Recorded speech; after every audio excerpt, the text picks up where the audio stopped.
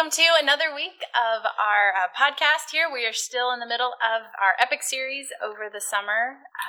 If you were able to join us on Sunday, you heard us talk a little bit about Rakshak and Benny, Shadrach, Meshach, and Abednego, but we're going to dig in a little deeper today and talk about maybe some thoughts we've had since then.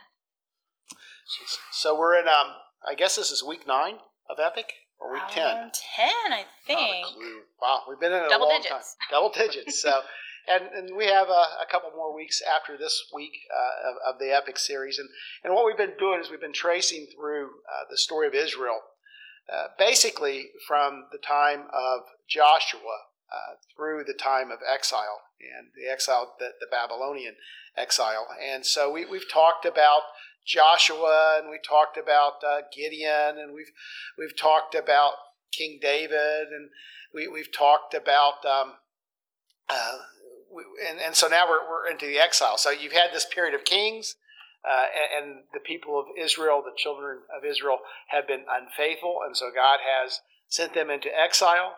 And so these are stories from the exile, and this is Daniel's group, which includes Rakshak and Benny, Shadrach, Meshach, and Abednego, and so that's where we'll pick up. Yeah. So Shadrach, Meshach, and Abednego, Daniel are kind of this group of Israelites who are living in exile and kind of trying to determine that tension of how they live in exile faithfully to God. And they're doing well. They kind of actually worked their way up and have been in good graces with the kingdom and King Nebuchadnezzar, and things are going well. But King Nebuchadnezzar, we're going to be in Daniel 3, and I'm going to summarize just a few verses, and then I'll read some verses so that we kind of get the gist of the story. But King Nebuchadnezzar had kind of made this gold idol, and kind of commanded that the people of Babylon would bow down to this. And this was kind of like a symbol of all things kingdom of Babylon. Like it just represented the greatness of their kingdom, and demanded that when the music was played, and they list all these instruments, when the music is played, then every person will bow down to this representation of this great kingdom. And so in that, there's a little bit of a problem because there's some people that don't actually follow those rules. And so we'll pick up, I'm just going to read from verse 8 that kind of fills us in on what's happening here. So verse 8 in Daniel chapter 3 says, "At this time some astrologers came forward and denounced the Jews. They said to King Nebuchadnezzar, 'May the king live forever. Your Majesty has issued a decree that everyone who hears the sound of the horn, flute, I don't know how to, zither, whatever, lyre, harp, pipe, and all kinds of music must fall down and worship the image of gold, and that whoever does not fall down and worship will be thrown into a blazing furnace. But there are some Jews whom you have set over the affairs of the province of Babylon, Shadrach, Meshach, and Abednego, who pay no attention to you, your Majesty. They neither serve your gods nor worship the image of gold that you have set up.' Furious with rage, Nebuchadnezzar summoned the 3 guys. So these men were brought before the king, and Nebuchadnezzar said to them, 'Is it true, Shadrach, Meshach, and Abednego, that you do not serve my gods or worship the image of gold I have set up? Now when you hear the sound of the music, if you are ready to fall down and worship the image I made, very good. But if you do not worship it, you'll be thrown immediately into a blazing furnace. Then what God will be able to rescue you from my hand?' So Shadrach, Meshach, and Abednego replied to him, 'King Nebuchadnezzar, we do not need to defend ourselves before you in this matter. If we are thrown into the blazing furnace, the God we serve is able to deliver us from it, and he will deliver us from your Majesty's hand. But even if he does not, we want you to know, your Majesty, that we will not serve your gods or worship the image of gold that you have set up.' So Nebuchadnezzar is mad, and he ordered the furnace to be heated 7 times hotter than normal, and commanded his soldiers to tie the guys up and throw him in. And they throw him in, and the furnace is so hot that the soldiers actually burn up and die. But in the midst of this, Nebuchadnezzar leaped to his feet in amazement and asked his advisors, 'Weren't there 3 men that we tied up and threw into the fire?' They replied, 'Certainly, your Majesty.' He said, 'Look, I see 4 men walking around in the fire, unbound and unharmed, and the 4th looks like the son of the gods.' Nebuchadnezzar then approached the opening of the blazing furnace. Words are hard. 'Shadrach, Meshach, and Abednego, servants of the Most High God, come here.' So they came out of the fire, And they saw that the fire had not harmed the bodies, nor was the hair of their heads singed, their robes were not scorched, and there was no smell of fire on them. And Nebuchadnezzar said, Praise be to the God of Shadrach, Meshach, and Abednego, who has sent his angel and rescued his servants. They trusted in him and defied the king's command and were willing to give up their lives rather than serve or worship any god except their own. Therefore, I decree that the people of any nation or language who say anything against the God of Shadrach, Meshach, and Abednego be cut into pieces, and their houses be turned into piles of rubble, for no other God can save in this way. And then he promoted them in the province of Babylon. Well, Mari, you want to take lead today? Sure. So I was looking here at some comments that we've been compiling, and I think it's really interesting that a lot of commentators kind of think that this time period that we're living in now can very closely mirror, or this idea of the church living in exile, and this idea of refining a remnant, and kind of those patterns that we see all throughout Scripture, and that there were always kind of these large groups of people that would go into exile, but then small groups of people that would rise up out of that and really continue to further the Israelites' history and their following God. So I don't know. What are your thoughts on that? Does that ring true? Make sense? I don't think there's any question that to a lot of respects we live in this exile moment. We're separated from power. We're separated from culture runs counter to Christianity in many ways, and oftentimes we fight to change our culture, where the whole goal of this is not to change our culture but to change us, and that by changing us, then maybe we'll affect our culture. But we're not fighting a culture war. We're fighting. We're trying to purify ourselves, make ourselves right, and so oftentimes it's in the midst of the difficult times and the differences that we have to. When there's injustice, that's when you have to seek justice. Love overcomes hate, and kindness overcomes unkindness. And so, to the extent that our culture runs counter, and we're in exile in this culture, those things should cause us to strive for more. Yeah, I'm intrigued by this idea of. I think a lot of Daniel is the story of what it looks like to live faithfully in exile. I think Scott Daniels from Nampa has a Embracing Exiles book, and there's several other books of what it looks like for us to faithfully live in exile.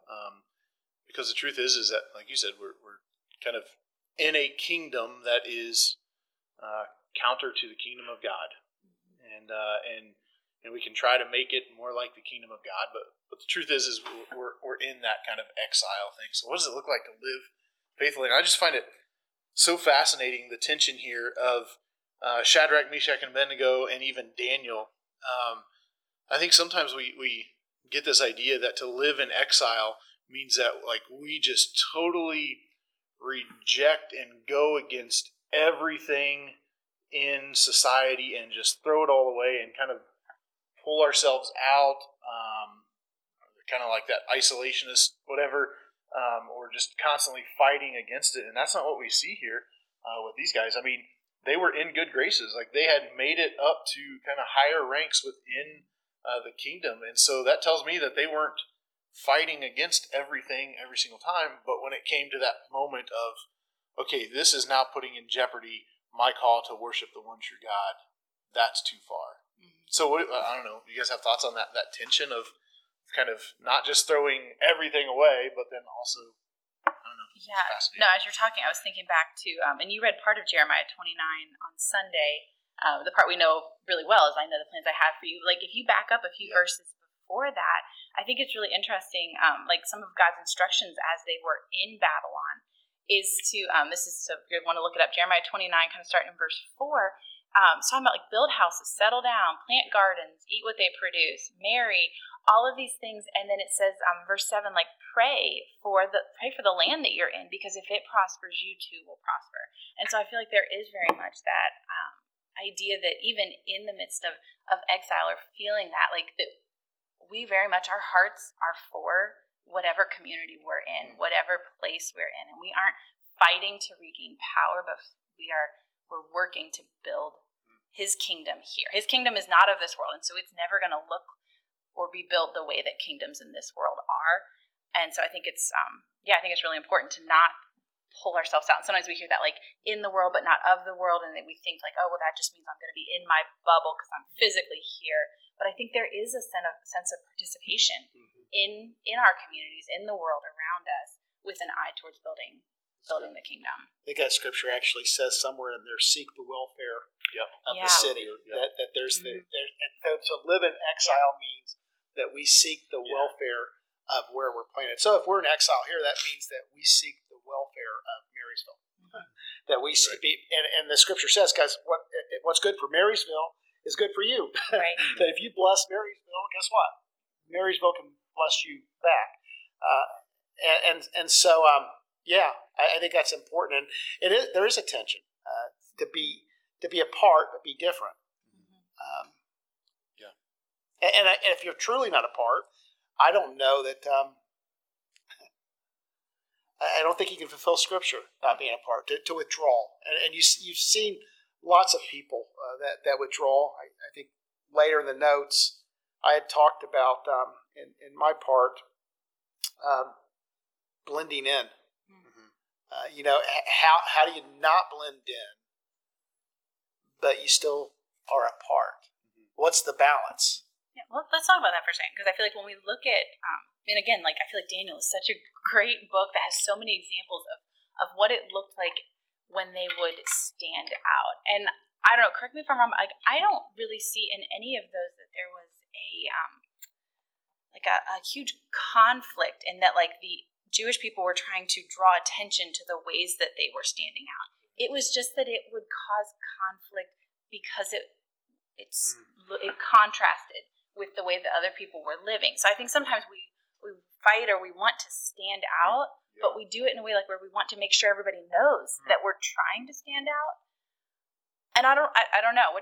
That's pretty fascinating because it is. I mean, they were like, we think of them. They stood up for. They believed in, and so that in turn made them stand out. But man, they were not asking for that attention of standing out, right? There was no like parade of like, I'm not going to do that. I'm not going to follow King Nebuchadnezzar. It was that's just what they were doing. Yeah. And that's fascinating. I hadn't thought about that.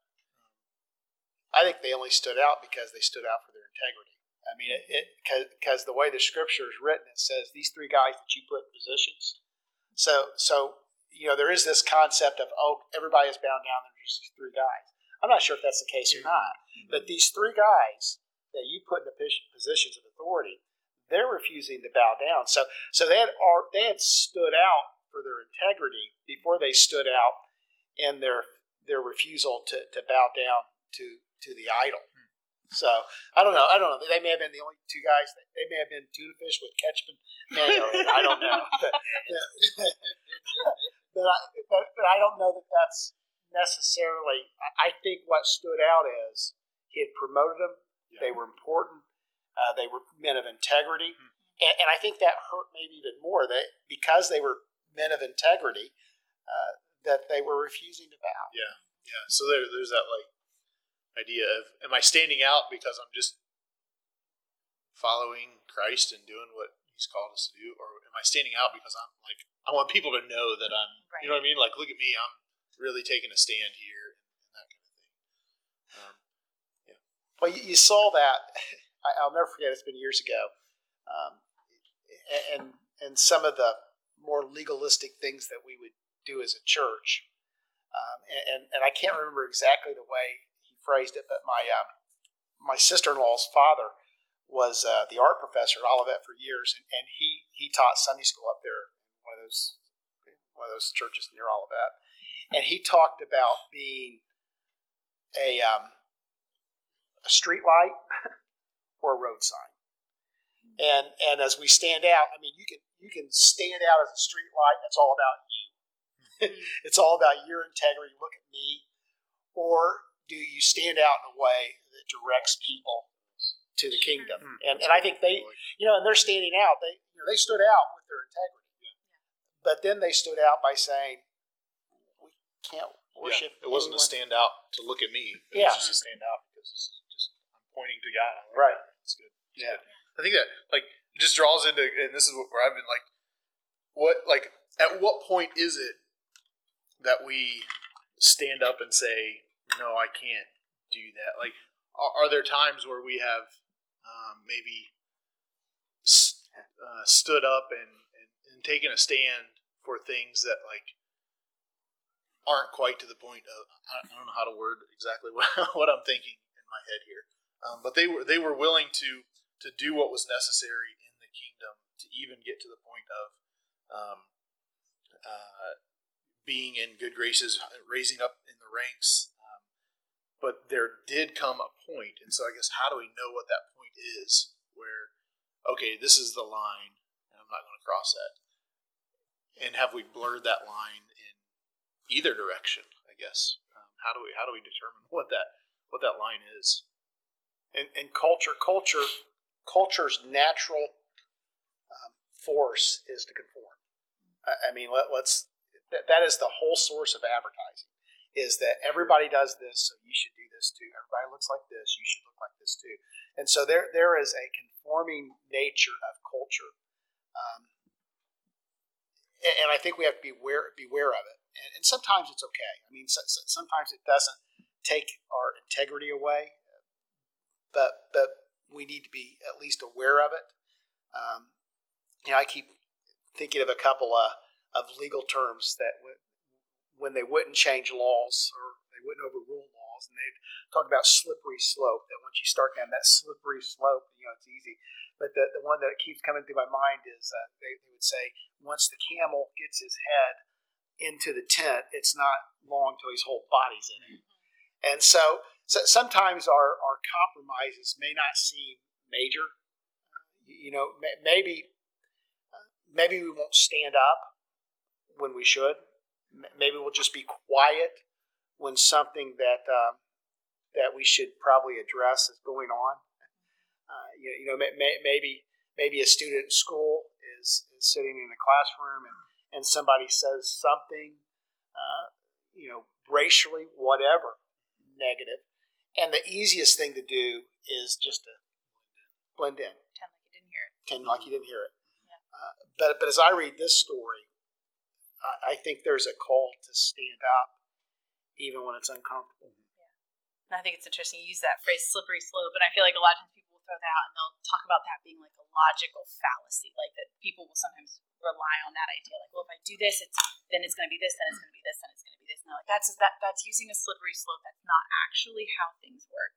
But then I'm also sitting here going, like, the principle of inertia, like in science, says like things at rest tend to stay at rest, and once you overcome that amount of friction to get moving, it's that much easier to start moving. So I feel like sometimes like those ideas almost run counter to each other, because there is an extent to where if I just sit and say nothing, it becomes harder and harder each time to actually say something, to actually do something. Whereas if you take those small chances, you kind of almost like build up your courage, build up your willingness to speak up as the stakes get higher.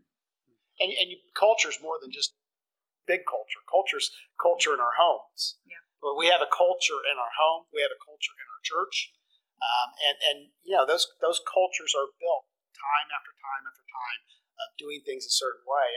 And when you begin to do things different, if you were to come in Sunday morning and I were preaching from the back, and you guys would notice it because you're used to us being up front. And or even if we change the order of service, sometimes we've changed chairs in here, and some of you have had heart attacks. But culture's everywhere. It's in your workplace, in your school, at homes, in our church. Yeah. So I think, man, I'm just thinking through that. Like, where's that line of, okay, what do I stand up for, and what can I be okay with? So I'm like thinking it.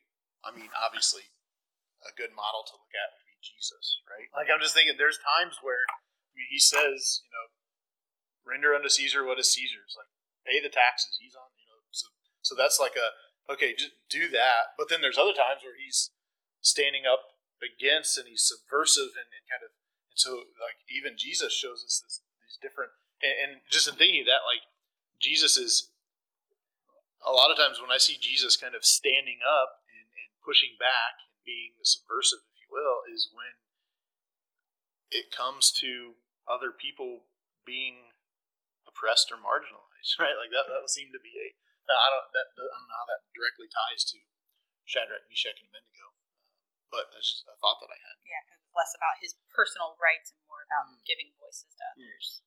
That's good. Which is it's good. Yeah, I feel like there's a lot here. I don't know. As I read this, that phrase that always sticks out to me is that whole idea when they're talking. And I love that it's just like almost like a very measured conversation where they're just kind of laying out the reasons why they couldn't bow down.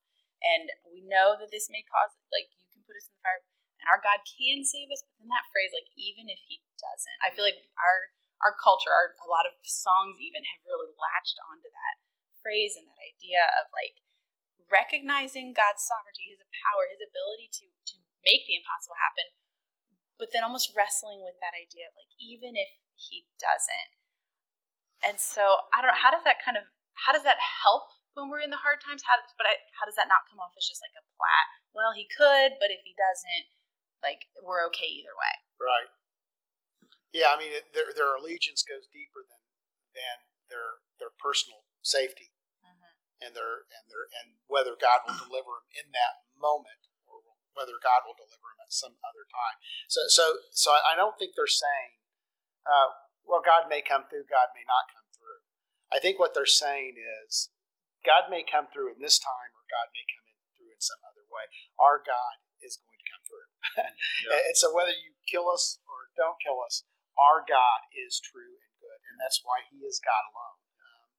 And so that's a hard balance, particularly in our culture, because we live with such an immediate answers needed. I mean, if we need to find something out, we just look up on Google. If we want something cooked, we just use the microwave. So we're an immediate society that God doesn't always respond immediately, and I think that's a big way that we can live contrary to our culture, is that we can choose to live slower in the midst of the speed of our culture. And that's the importance of like a Sabbath. Our culture says production's everything, and the people of God say, no, production isn't everything. Relationships are what matter. Relationship with God, relationship with my family. And so I'm going to take time and I'm going to rest. That is a counter-cultural thing. Giving. Our culture says accumulate. And we as the people of God say, no, we think it's good to give back, whether as tithe or offering or just gifts. We believe in giving. And so there's lots of things that, and I don't know if I'm answering your question or not, but I feel like I kind of diverted here halfway through the sentence. But there's lots of things that we do that we're saying, listen, in the immediate, this money would be better in my bank account than yours. But I'm not living for the immediate. I'm living for the long haul. And also not living for self. Like I when they're saying even if He doesn't, like, to me, they're showing like my allegiance to God and my standing up for God is not dependent on what I get out of it. It's dependent on who God is, which is just a huge, like, it has huge implications to say that what I do for God is not dependent on what I get out of it, but who He is. It's good. It's not dependent on whether or not God is going to, we'll stand up, but then if He doesn't come through, then man, I'm going to denounce Him, right? Like, I'm standing up, I'm worshiping because of who God is, not what He does for me. It's good. Okay, so you brought up the idea of worshiping. And I love that you said on Sunday that they could have found ways to justify pretty much any action. Like, oh, bowing down, well, that's not quite worship. Worship means something different to us. And that there could have been ways that they probably could have circumvented this whole situation. So when they talk about worshiping, what does that really mean? What is encompassed in that idea of worship in your mind? I think in this, I have a definition for worship that I use, but I don't know that that's necessarily helpful here. I think here it's all based on kind of expressing lordship or kind of claiming who is Lord. This is a point where they're deciding, is King Nebuchadnezzar or even the kingdom of the world Lord, or is God our Lord? And so I think in this particular instance, worship is kind of that declaring who is Lord in my life. Yeah. That's good. Yeah, I was kind of thinking, like, for me, when I think about it, I'm like almost like that. What is the thing that my life is oriented around? That I exist for the pleasure, for the glory of what thing? What is the essence of like my existence? And yeah, and in that sense, it's like, is it for this kingdom? Is it for this king? No, like that's where I think they felt that like we don't exist to worship and bring honor and glory to this human being, this physical kingdom. And that bowing down to that would have said that, in fact, that is what the purpose of their life was. I feel like you're probably going to have a whole big idea on worship, Paul. No, I think that's good. I would say this, just as we're kind of probably coming close to an end, is exile is not bad, it's good. Exile is refining, and exile forces us, allows us to determine what's Lord in our life. The people of Israel's history, not in exile, is not good.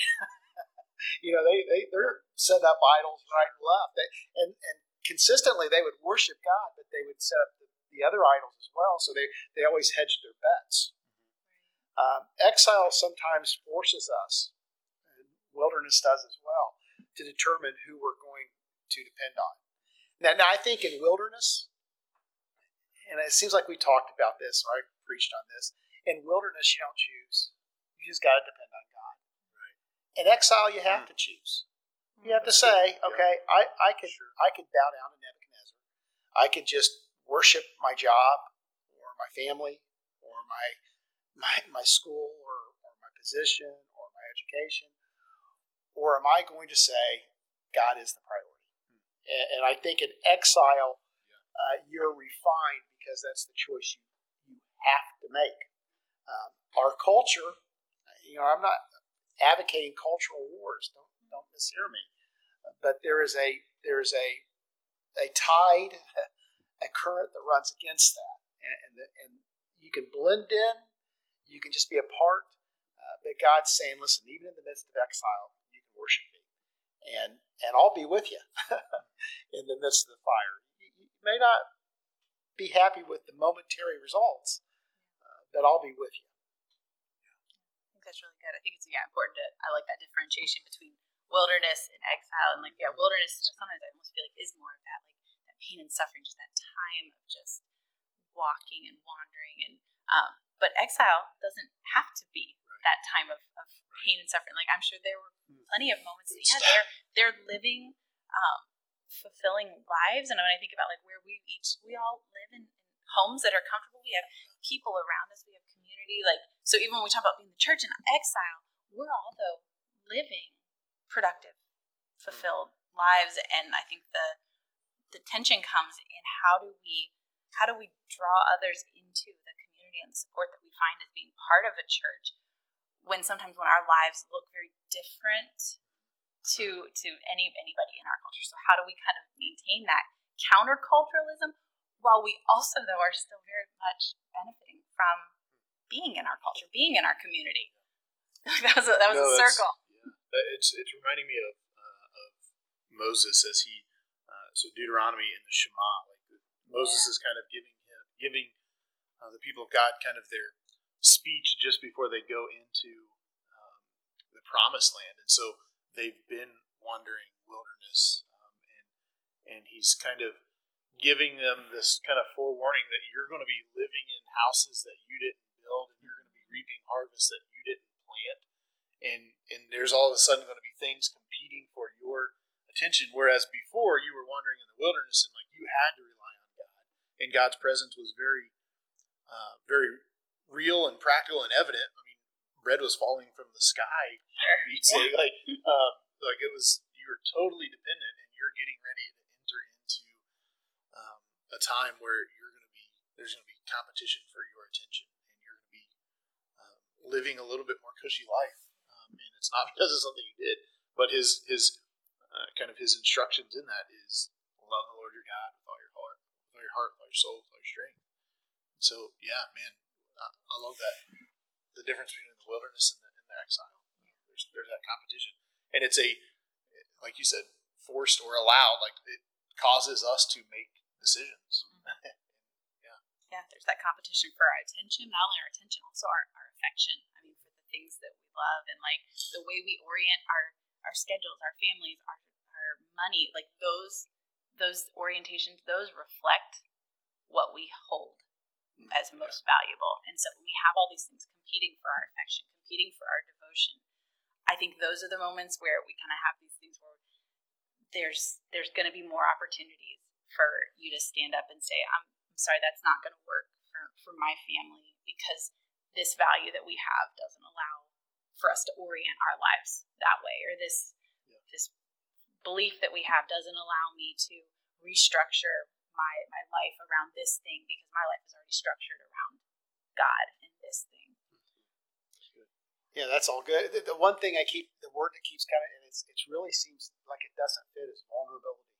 Mm-hmm. That as I consider this story, that they could not get to this point, and what it feels like as you're reading the story is I'm standing firm, but there's a vulnerability there, and and vulnerability to being hurt, and so as I think about this in our culture, one of the things that we do to avoid being hurt is putting up a shell and barriers, and so I believe that to get to this point of Rack, Shack, and Benny, that we have to be willing to say, okay, I'm going to take shells down, and I'm going to be vulnerable to a community, and to God, and my culture. My culture is going to see me for who I am. My neighbors aren't going to see, a mask, but they're going to see a real, breathing, ordinary person that sometimes messes up and sometimes does well, that's doing all they can to follow God. Yeah. I don't know, was that way off? I don't know why that word kept coming to me. I think so. Yeah. No, but I think it is. I mean, I think there was a time for them to be honest. About why they had made that decision, why they were choosing that path forward. And I think that's vulnerability right there, is when you encounter those things where it's like, who now? I got to show my cards. I gotta talk about the things that I value the most, and those are oftentimes the things that we want to keep to ourselves, because when people know what we value the most, they know how they can hurt us the most. Or we bring attention to our values, but in a way that is just like all about me. Like, and this was man, I don't want to draw attention to myself, but like this is just where I'm at. I think maybe that, I don't know where I'm going to go with that. Yeah, when we're standing up, we're not standing up to bring attention to ourselves. We're also not. They were not I don't see any sort of like rally cry for their fellow Israelites. Like, come on, like let's get together and just, you know what I mean? Like it's just this is who we are, and if it's only us, then where was Daniel? Yeah, I right? know. That's well, and we talk about like this idea of like standing up or standing out. It very easily could have been the flip side, that when you heard this music, you were supposed to stand up and start dancing, and they would have been the ones sitting. Like, so sometimes I feel like the action isn't always that I'm going to stand up and that's what brings the attention. It can just be a refusal to participate. We talked about playing the games that some people play. Sometimes it's a withdrawing from that type of an interchange or exchange. Good. Well, I think our bad time is up. Yeah, I think so. Who wants to pray us out? Who's goes? I did last week. So. All right, I guess I got it this week. All right, Heavenly Father, Lord, we are so thankful for this time together, Lord, for this discussion, these moments where we can really just talk this out together, Lord, and hope to see some direction, some encouragement come out of this. Lord, these are difficult times. There's no escaping the differences in viewpoints, perspectives, approaches, worldviews, Lord. But somehow through it all, Lord, we recognize you have called us to not only live in this time, Lord, you've placed us here, but also, Lord, to live above the waves, above that, the noise that can distract us, can pull us away from focusing on you. So, Lord, this week, I pray that you would just help us to see more clearly those moments where it would be easier to say nothing, but yet we know we should say something. Or the times when it would be easier to say something and engage in an argument, but yet we know that you're calling us to peace and to quiet and to listen. Lord, we love you and we trust you in this moment, just like we've trusted you in the past, Lord, and we know that you're not finished working in our church, in our community, and in our lives. In Jesus' name, amen. God bless.